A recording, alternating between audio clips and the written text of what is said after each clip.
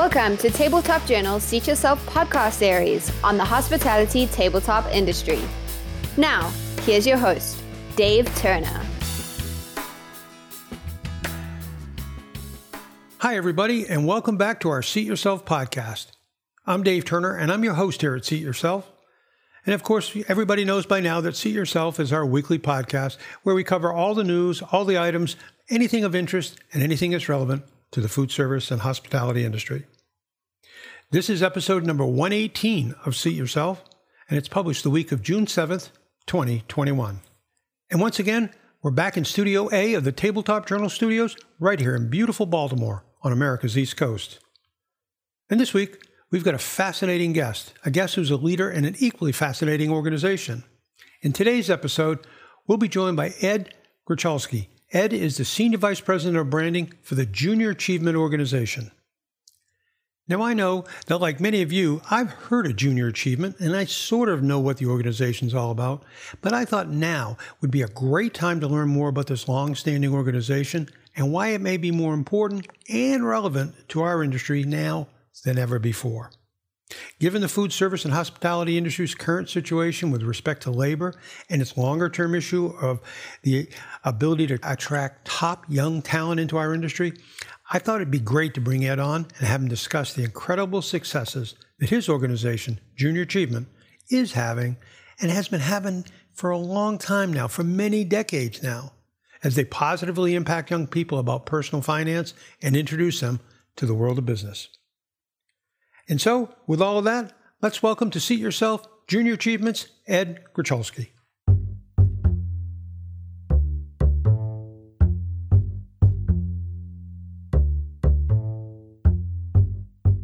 And everybody, please give a big warm welcome, a warm Seat Yourself welcome to Mr. Ed Grocholski. And Ed, before we get started, I want to ask you, is that the correct pronouncing of your last name? It's Grocholski, but Grocholski is pretty close. I kind of go by. Pretty close. That's better than I usually do. Usually I really butcher them. Yeah, so no, that's good. Anyway, it's a pleasure having you with us today. Before we get started, I know we've got a lot of listeners out there who may be aware of the term Junior Achievement and understand that it's an organization that helps young people in some way, but probably most people don't really know how it actually works. So if you could go through that a little bit, that would probably lay a nice groundwork for the rest of our conversation. Sure thing. So Junior Achievement is the world's leading nonprofit economic educational organization for kids. And when we talk about kids, we talk about students really in K through 12. So everywhere from kindergarten to high school. And the organization actually celebrated its centennial in 2019. It was started in 1919, really as a response to the migration of Americans from rural America to the cities. And at the time, a lot of young people, when they were finishing high school, would enter the workforce without having a lot of skills. And so at the time, it was really around teaching kids how to run a business. That was our primary focus, really up until about 1975. Around that time, we started then incorporating things like work readiness and financial literacy to our mission as an organization, which we continue to do today. And we reach, prior to the pandemic, we were reaching close to 5 million students a year with 250,000 volunteers, primarily from the business community. And lots of interest in ramping up as we come into the new school year with some of the restrictions being lifted. So looking forward to that. One of the things that's amazing to me, you just flashed through some pretty incredible statistics, I think. When I heard the number 250,000 volunteers, that's pretty extraordinary, isn't it? Yeah, we're actually one of the larger youth or volunteer-based organizations out there, which I don't think a lot of people know. If you look at other organizations, primarily in the youth development space, they have a lot of volunteers as well, but I think we're certainly up there near the top. Yeah, and how many kids did you say you're impacting or involved in your program? Yeah, so we had close to 5 million people, or 5 million students a year prior to the pandemic. Last year, we had around 3 million. Obviously, we were impacted a bit 5 million. By the school closures and virtual and remote learning. But again, we're looking to ramp back up. But yeah, it's been, we have had, I think since the beginning of Junior Achievement, probably around 130 to 140 million people have gone through our programs over the 100 years that we've existed. So a lot of impact. Those kinds of numbers, 5 million, 250,000 volunteers, 5 million kids helped and really positively impacted. Are there any other organizations that are doing those kinds of numbers? I mean, just compute. I'm not talking about quality for a second here. We'll talk about quality in a minute. But the quantity of the numbers that you're impacting, really, I mean, I'm astounded by them. Yeah, I mean, I think specifically when it comes to what we do, and again, when we talk about financial literacy, career readiness, entrepreneurship, a lot of it is around life skills and marketable skills and things like that. In terms of an organization that does what we do on the scale that we do, I don't think there really is a comparison. Obviously, you have great organizations out there like Boys and Girls Club and the Scout, Scouting, Girl Scouts, Boy Scouts, reaching a lot of kids. But specifically what we do, I don't think there's really one that's No, and I love that when you talk about you use the term financial literacy. I think that's really an important piece because so many young people today. I know when I was growing up, I grew up in a rural part of New England, and I just know there was really no way to learn about something as simple as a checking account other than what my parents taught me. And frankly, growing up as a teen, I'm not sure I was listening too close to what my parents were trying to tell me. I would have listened to maybe some other adult tell me exactly the same thing. But financial literacy, and it's changing so fast. Well, we talk about financial literacy as the other literacy. Our education system is really set up to teach kids in grades K through 12 about reading and literature and English and grammar and everything else. When it comes to financial literacy, money is something we deal with every day. And for most of Americans, they're lucky to even get an optional semester in high school. And that's actually my personal experience when I was in high school back in the 80s. I had a one semester career class and they kind of lumped everything in, not just jam it in. You're supposed to swallow it. And then all of a sudden you've been anointed, you know it all. You know nothing. I mean, it's just great. Yeah. I mean, and when you talk about compound interest, I mean, there's concepts out there that literally can't just be done in one semester. You really have to have a multi-year approach to it. And that's what Junior Achievement does. We have what we call a pathways approach. So it's financial literacy, career readiness, and entrepreneurship. And so it's multi-grade, everything that we offer. So kids can be exposed multiple times. And our research shows that those alumni who went through multiple engagements with Junior Achievement, the concepts, have stickiness. They certainly are applying them in their daily lives today as adults. And so it's certainly very critical. And it's interesting because we've had these conversations internally as a society. We're really geared. There was really an expectation and obligation to know how to do these things in our society. It's very difficult to function and be successful if you don't know these things. And yet we don't teach them. Right. So it's kind of like, but you're supposed to know it. You're supposed to know it. And what ends up happening, and we refer to it as the lost decade, young people hit the workplace around, 20, early 20s, and it takes them really a decade to kind of figure it out through trial and error. And so what ends up happening is you're not putting away for retirement. You accumulate a lot of student debt. You're putting off buying a home, putting off starting a family. It's a real challenge. And we're trying to eliminate that decade. We're trying to make it to where when kids come out of high school, they're about as prepared as they can be to make really informed decisions about higher education or career or whether or not they want to start a business. And if they do, how they might be more inclined to be successful at it. We talked about the numbers before being the quantity, kind of the quantitative, the objective. What about the subjective? How do you measure success? So we have a few different ways we do it. We actually have a model that's based on, this is going to get really kind of wonky. It's the theory of planned behavior. It's actually a psychological model that has been used in public health for decades, going back to the mid-'70s. And what we can do, it's a predictive measure. And so what we do is we assess knowledge, attitude, and skills in terms of intentionality for a certain outcome. And that's kind of a real-time way to assess it. We're also doing things like, again, we do alumni research, so it's kind of a retrospective study. We're in the process of working on some things with school districts with data sharing agreements to where we can actually do some more longitudinal studies, causation. So we have lots of evidence that it's having a positive impact. Obviously, we always want more, and those are some of the things that we're continuing to work on.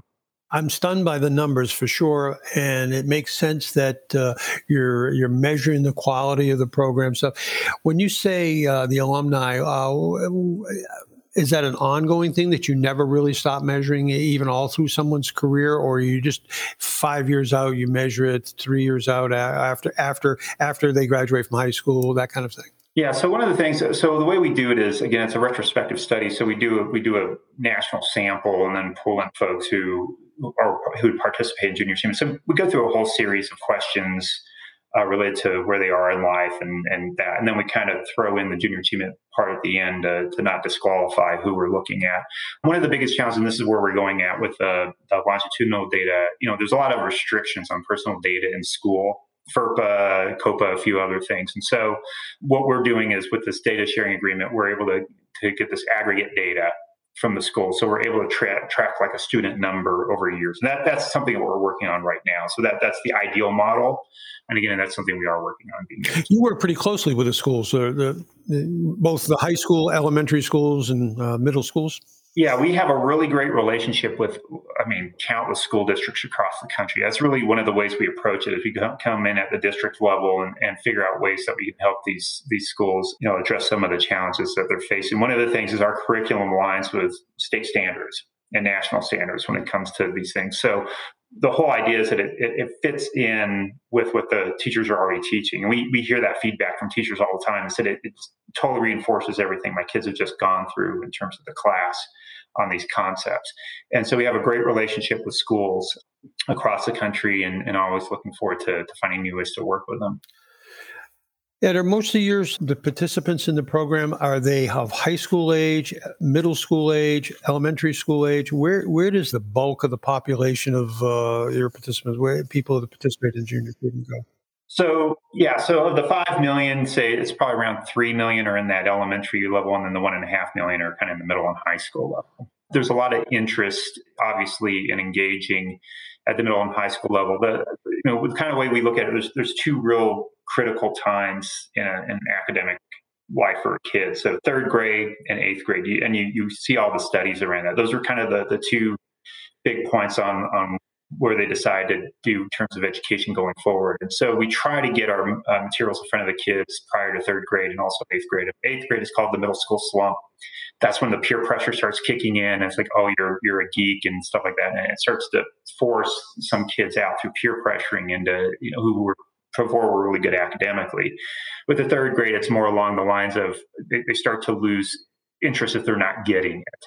One of the things that we really try to do with our programming is show kids the connection between what they're learning in school and how it'll apply in life. And so we hear the 3 R's, reading, writing, arithmetic. Well, we believe we're delivering the 4th R, which is relevance. We want the kids to understand what they're learning and how it will eventually apply to them in life. And that's really a critical thing. So we're trying to provide context, because a lot of what you learn in school can be very abstract if you don't know how to apply it. From my personal experience, I always had challenges with math, but when I was in high school, I was in VOTEC and did it as part of electronics, and I understood the context.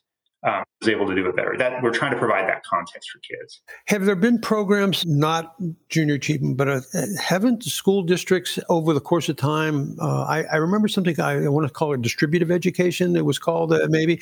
Aren't there other programs that sort of veer into that area, but obviously not as deep as what you're doing? But yeah, no, there's a lot of great organizations out there, Skills USA, DECA, FBLA. In a lot of cases, the difference between us and some of those programs is that we're not a club, we're not an opt-in. It's part of your regular curriculum. So that could be one thing that differentiates. But we have plenty of situations across the country where we have worked with those organizations as part of our programming. We've had kids who have gone on to be really successful adults who credit both us and DECA and some of those other organizations. Yeah.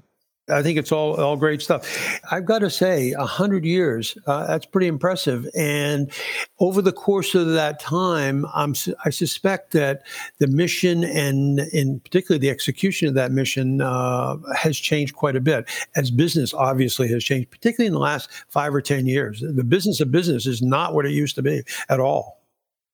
No, it's interesting. So our original program, the J8 Company program, and that's the one, if people have heard of Junior Achievement, probably most remember us by, is where the kids, it was an after-school program, and it still is. We still have it available to students, but after-school program where kids start a business and they make a product or come up with a service, and a lot of what they would do is go door to door and sell whatever the product is, or sell it through their schools. That was our primary model up until 1975. About 6 or 7 years ago, we decided to update that program. And what was really interesting was, as good as the program was, we had things like, the first thing you do is you sell stock in your company. So, as you know, most people bootstrap. You get private I equity. think that's There's a great. million ways, GoFundMe. Yeah. There's a million ways to You get could your do that for adults too, by the way. right. And so we really shifted it into a more of a startup mindset around it. And we also integrated things like social enterprise because a lot of kids are really into, okay, I want to start a business, but I also want to do good with my business. So put a lot of those elements into it. So really modernized it, used digital delivery for a lot of the content. Obviously, a lot of it is hands-on still. A lot of it is the product or the service and selling and all that stuff. But we also have a lot of digital components to it to make it, more relatable for young people. I mean, typically, kids aren't always quite as excited to open a book as they are to go on a computer screen. Unfortunately, some still are, but we wanted to make sure that we offer it in different ways so different kids, as you've heard, kids learn differently. People learn differently. Well, we wanted to offer it in a variety of ways to reach everybody. Yeah, I think it's particularly during pandemic. Obviously, the digital delivery you've gotten a big boost in that, and everybody's everybody, whether you're in school or in business, you've gotten used to doing things digitally, and we'll see where all that goes. But I don't think that's ever going to go away. It's certainly going to. It may recede a little bit, but now more and more. That's the way of the life is going to be. We're going to take a break here in a minute, but I want to get into, since our listening audience in the second segment of today's podcast, I want to get into a little bit about how hospitality and food service operators, which are really desperate right now for labor for talent in general, they've been in that situation for a while, but now, and particularly, it's very acute. And I want to get into that a little bit more. But we're with Ed. Let me get this right, Grichalski. Grichalski, but Grichalski still working. All right, I only butchered it twice. That's pretty good for me. The C is silent. It's a little tricky. Yeah. Yeah, it is. Everything's tricky for me. You have to know that. I do the best I can, but normally I end up really tearing it up. So we're with Ed Grichalski, Senior Vice President of Brand for the Junior Achievement Organization, big hitter for Junior Achievement, and we're learning all about what a fantastic organization it is. And we're going to be right back with some more, and we're going to get into some specifics of the hospitality and food service in the next segment. This episode of Seat Yourself is sponsored in part by the Edward Don and Company. Everything but the food for nearly 100 years. And if you have not yet signed up for Tabletop Journal's bi-monthly newsletter, now would be a great time to do so. Go to tabletopjournalnewsletter.com. It's a quick and easy sign-up, and a great way to stay on top of all the important going-ons in the world of hospitality tabletop. That's tabletopjournalnewsletter.com. Now, back to our podcast.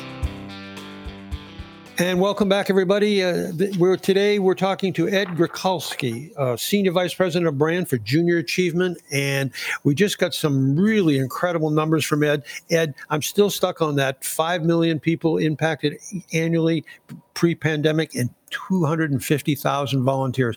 Amazing statistics for a Junior Achievement organization. Yeah, I mean, again, a lot of this is the result of support from the business community. They're actually one of our primary supporters. And folks sometimes ask us, so how do the schools get the programs? Well, the schools don't have to pay for them for the most part. It's actually provided through the funding of a lot of businesses, both at the national level and at the community level. So we're really fortunate to have that level of support. And again, a lot of those businesses, it's their employees who volunteer. So it's really been a great partnership between business and education. And we're really fortunate to have that kind of support. That drives two questions actually for me to hear that again. Is number one, how do you go about getting the kids initially involved in Junior Achievement? So primarily, it is offered as part of regular school day.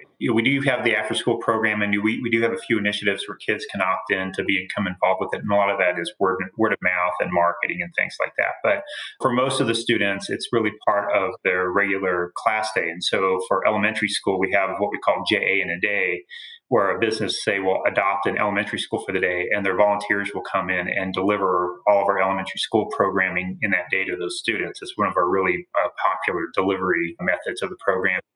When you start getting in the middle of high school, then you start getting into social studies and economics classes, businesses, things like that. And we really dovetail into a lot of those courses. Career readiness, a lot of them are using programs like that. So we really tie into a lot of what the kids are already learning. But again, providing some additional context and really help underscoring the relevance of why they're in school and how it'll ultimately benefit them. Well, the second part of my question would be is how do you get the businesses themselves involved? Is that a little more tricky? It really isn't. I mean, we have had a lot of really good partnerships over the years. And again, part of it is word of mouth. We do a lot of outreach in the community, junior achievement, a lot of our area office. We have 105 offices across the country, and those folks that work in those offices are involved in chambers of commerce, SHRM, groups like that, where they're able really to connect with the business community. Again, we've just fostered a lot of these long-term relationships, and we have some relationships going back, 100 years. AT&T would be an example. HSBC, we started with them back in the 1940s before they were HBSC. So there's a lot of Bank of America. There's a lot of them that we've just had these really long-term relationships. But it's not just big corporations. It's smaller, what I would call community businesses too, right? Lots of community businesses. Yeah, lots of accounting firms, financial services, a lot of hospitality businesses are very much involved with junior achievement at the local level. I would envision if I was a small community entrepreneur, no matter really almost whatever kind of business, particularly if I had a service business, I couldn't think of a better way to reach households in my community than to be participating in the development of the youth and the financial literacy education, let's call it, of the people, the youth of that particular community. I would think that would be a very, very, if I was a business person in that kind of mode, maybe a retail shop, maybe an accountant, maybe a restaurateur even, that would be a great vehicle, I think, to get my business known and trusted. Well, it is. And our alumni research shows that actually a significant portion of students who've been through junior achievement as adults remember the name of the business the volunteer was from. And actually 1 in 5 students ended up working in their volunteer's profession at some point. And so yeah, I mean, it's pretty cool. So if you're a restaurateur or whatever business you're running, if you come in and do junior achievement, there's a chance that a couple of those kids will end up doing that as adults. So it's a really positive outcome. Tell us about the summer job survey that your organization just published. Yeah, so we conducted a summer job survey with Engine Insights, which is a research firm, and 1,000 teens. These are general population students, not junior achievement students, between the ages of 13 and 18. And we wanted to get, again, an idea of what their plans were for the summer in terms of summer jobs. We've actually done this survey over the years, so this isn't the first time we've done it. One of the reasons why we do it, again, we focus on work readiness. And for most teens working in restaurants, hospitality is the first job. And what we discovered is that this year, 68% of teens, 16 and 17-year-olds, are planning to work this summer, which is on par with the What was the number again? Say it again. 68%. 68%. Folks, did you hear that? Yeah. 68%. So when you think of young people as not having initiative, perhaps, or maybe it's hard to find help, 68% of them want to work. Yeah, they do. And that compares to 69% in 2019, which was right before the pandemic. We didn't do it last year because we just assumed nobody was working or was very reduced. So again, I mean, given all the news we're hearing about the workforce shortages, I think there's going to be lots of teens out there that are certainly interested in doing this. Restaurant and hospitality is their top or one of their top jobs that they're planning to have. That's on par with retail. Again, great first jobs. My first job was working at a Sonic drive-in. I think a lot of people have had similar experiences to that. So again, I think it's a lot of interest. The other thing that is kind of interesting, and we did a lot of research back in 2008 during the Great Recession, and what you saw happen with the Great Recession was the summer jobs were impacted because a lot of adults were taking those jobs back then because there wasn't a lot of unemployment was so bad and long term, and we had unemployment this time around, but it's kind of receded. I don't think we're going to see that given the amount of demand there is from employers. So I think you're going to see a lot of teens in the workplace this summer. Yeah, I mean, I mentioned it, touched on it briefly, is that right now, one of the major challenges is in the hospitality, the food service business overall. And that's hotels, restaurants, but it's also senior living, B&I feeders, like people like Sodexo, Compass, people like that. They're all struggling to find talent. To me, it's a short-term we need somebody to show up tomorrow to work. But it's also a longer term issue because really the food service business has struggled, I think, for not that there aren't great leaders within the food service business, but we could, like every other industry, we could use more of them. There's a third component, and that's the one that my background is most familiar with, and that's the supplier side. People don't often recognize that most of the people that I talk to on the supply side, whether you're a vendor in the distribution supply chain side or you're a manufacturer trying to sell your products into this enormous food service business, most of those people got their start, just like you said, in a restaurant, in a hotel, at a very low level. Mine was washing dishes. Actually, it was washing pots and pans because they wouldn't let me. You had to graduate up to the actual breakable plates. But the point really here is there is a demand right now, an acute demand for labor and talent long term. If I'm in the restaurant business, I'm in the hotel business, or whether I'm a corporate chain or an independent operator, how do I get involved with Junior Achievement? Well, again, we've got 105 offices across the country. If you go to ja.org, there's a way to find Junior Achievement in your community. It's reaching out and having that conversation. I will say, and one of the things that we've discovered with work and career exploration is, kids don't know what they don't know. And unless they're exposed to the other jobs within those industries, they don't really understand that they exist. I mean, basically, the interaction that a kid has, so they understand, they're thinking of the person that, working at the cash register, or the waiter or the waitress. They're not seeing the rest of what goes on behind the scenes. And so having a program like Junior Achievement, we actually have one called Job Shadow, where we bring teenagers into a workplace so they can see all the various jobs and get an understanding of what might be of interest. So again, you're talking about all the jobs that support it. I mean, you're talking about marketing, finance, and all these other, operations, purchase managers, supply, all that they have no idea even exists in these businesses. And so it's a great opportunity to really expose young people to that. There's so many components to probably every industry, but again, we focus on the food service, the hospitality business primarily, but there's so many components within that, the supply chain thing, logistics, product development, marketing, design, and that's just on the, what I will call, not even, that doesn't talk about the customer facing positions within that. Those are sort of, as you just described, behind the scenes things that you don't know what you don't know if you're a young person in high school or whatever. So it's great that you do those kinds of things. And from the operator side, to me, it sounds like, number one, you got people that are motivated and want to work. 2/3 of the people you surveyed want to work. That positive reinforcement is coming from your organizations like Junior Achievement, and you've got a motivated, semi-skilled, let's say, or at least entry-level skills person. Boy, it seems like a natural fit. Yeah, even though we talk about work readiness and financial literacy and entrepreneurship, the other elements that come out of our programs, leadership skills, soft skills, communication, creative problem solving, showing up on time. I mean, that's what's really funny is, we ask employers, well, what's the most important skill that you want? So somebody who shows up on time.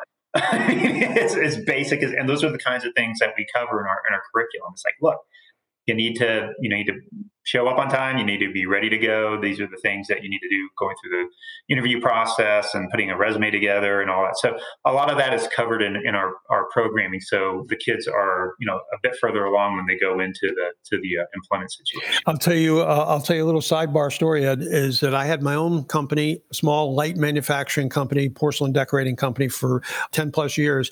And when we would be interviewing entry-level candidates, and typically right out of high school or not far out of high school, go through the interview process with the supervisors and all that. And I would come along and I would say, I have 2 questions for you. And the questions are, number one, are you going to show up on time? And you just sit there and you wait for the answer. And they look at you like you have 6 heads, but I'm just waiting for the end. Of course, I'm going to show up on time. Okay, great. Right, yeah. Got that. You pass that test. Second question is, are you going to do the assigned task that your supervisor, whatever that task may be, are you going to do those jobs to the best of your ability on that given day? Well, yeah. Okay, good. So now 4 weeks later, 6 weeks later, whatever it is, I could come back and say, listen, I have the answers to the questions that I asked you in the interview. Were you going to show up on time? And you've been late 6 times. Right. How does that work? What's up with that? And so you're right. The idea of it, particularly entry level and first level jobs, you're learning how to be responsible to show up for a job. And what I suspect the people that have been involved in junior achievement, they're way down the road on those kinds of things. Yeah, I think they are for the most part. Again, those have been all things that have been addressed. Obviously, the real world experience and the value of work is incredible because, you say, well, I'm going to be there on time and I'm going to do what I'm assigned. And then you have that time where you have to clean something that's disgusting or mop something that's disgusting. And you have to go through that process. There's a lot of value in that understanding. You're given an assignment, you do it. At the end of the day, you actually are better for it. And that's it's funny you say that because everybody that's ever owned a small business has done those things. Oh, absolutely. And that's just a part of life. If you're an entrepreneur, I was an entrepreneur for a while, and it's all you hire somebody and they say, well, I don't want to do it. I said, well, here's the thing. If you don't do it, I have to do it. So I'm hiring you to do it.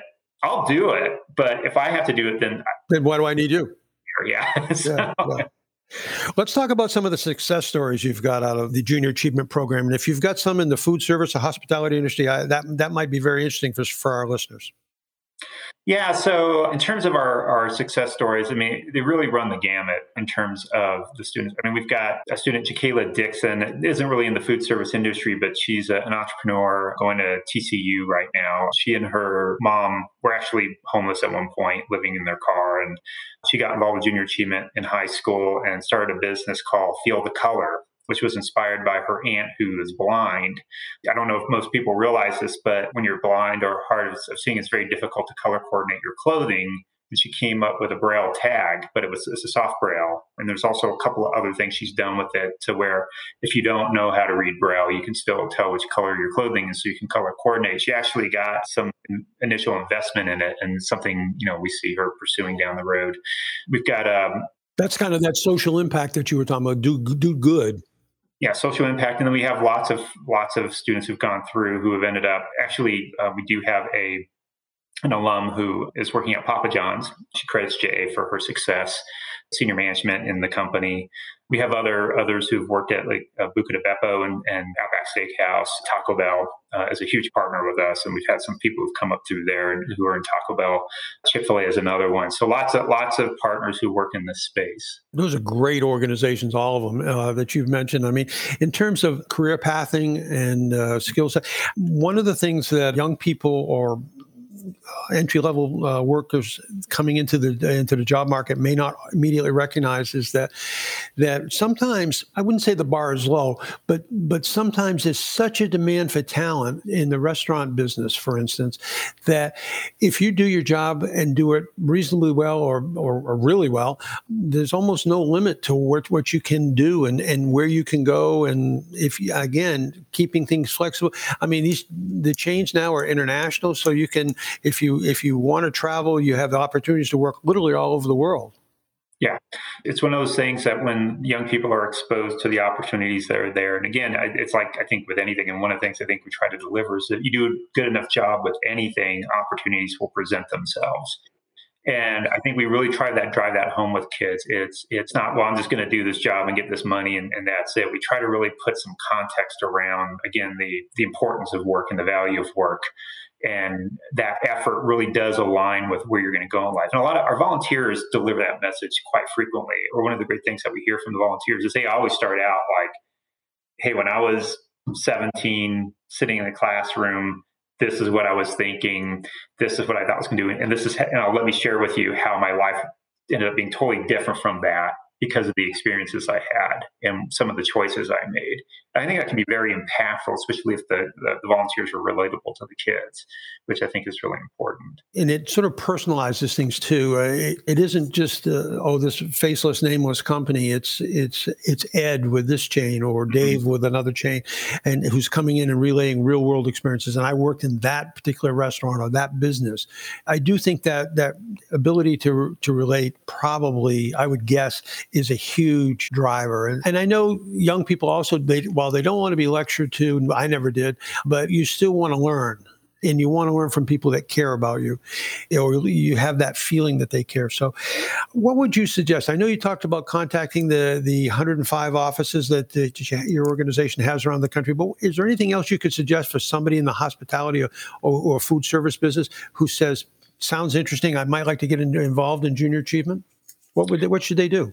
Yeah. Well, again, if you want to reach out to a local JA office, there's a lot of different, again, opportunities to I mentioned the Job Shadow program where you can have kids come into your workplace. We have different programs like JA Inspire. We do it both as an in-person event and as a virtual event where you can actually share what your business is doing within the community, what opportunities might be there. It's kind of like a super-powered career fair. We have, again, getting into the classroom and volunteering. We also, if you're a small business, we have what we call JA Launch Lesson, which is specifically set up for entrepreneurs to come in and share their experiences. So if you've started your own hospitality company, restaurant, that's a great opportunity to share your experience with young people too. But the main thing is just really find ways to engage with them because, coming back to the thing of you don't know what you don't know, kids are only going to learn so much, scrolling on TikTok. There's something about that interpersonal relationship. And that's, our data has shown that too. One of the biggest impacts that we see is as great as the virtual volunteering, remote, and all those things. So we need to do that. We need to expand our engagement with students.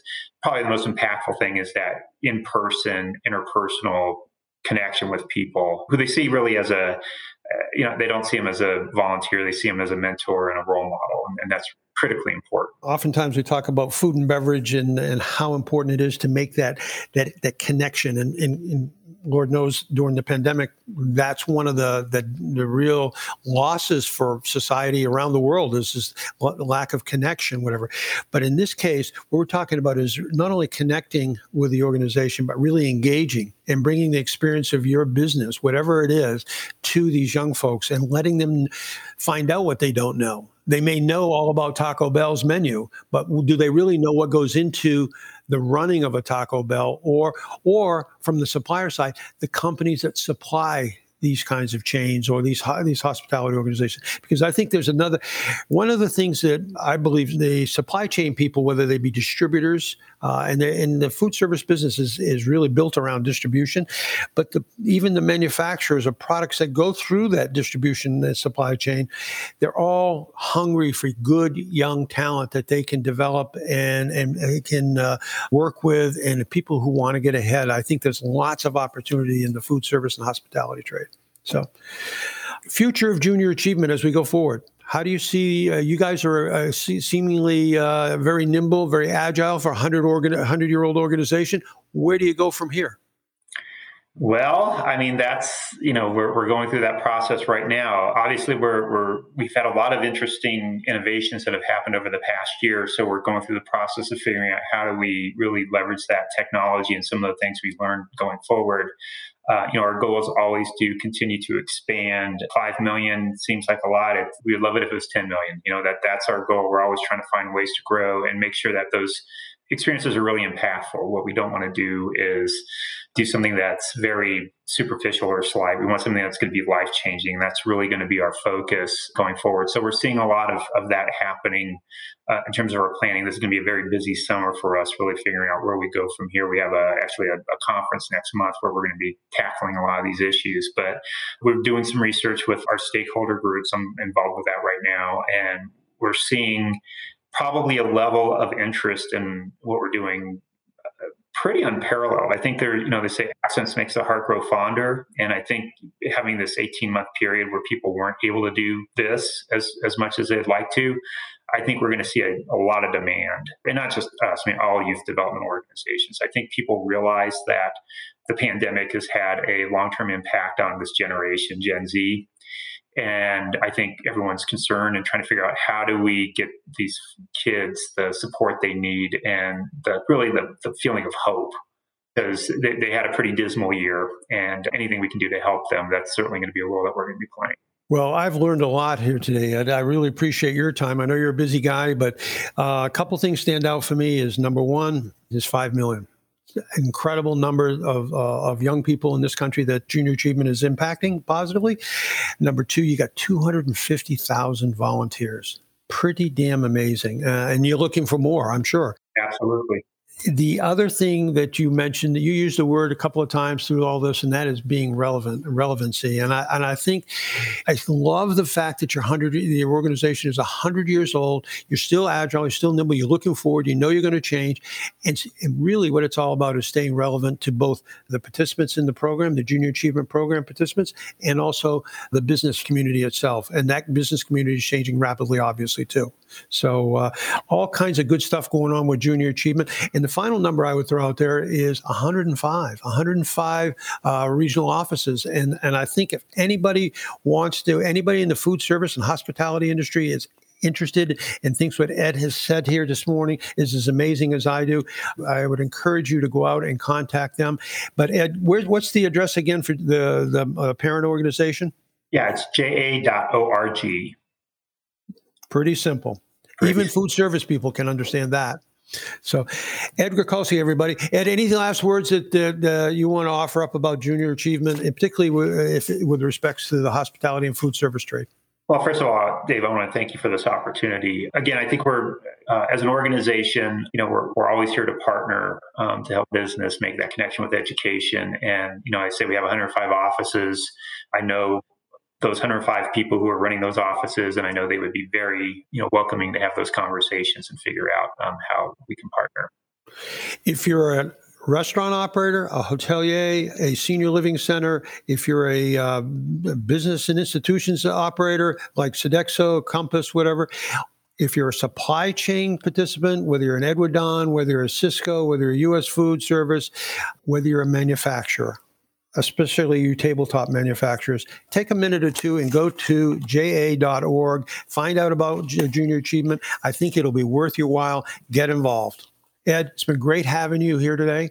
Thanks for joining us and taking time. Thank you very much. That concludes this week's episode of Tabletop Journal's Seat Yourself podcast series. For more news, information, and insights on the hospitality tabletop industry, please be sure to check out www.tabletopjournal.com.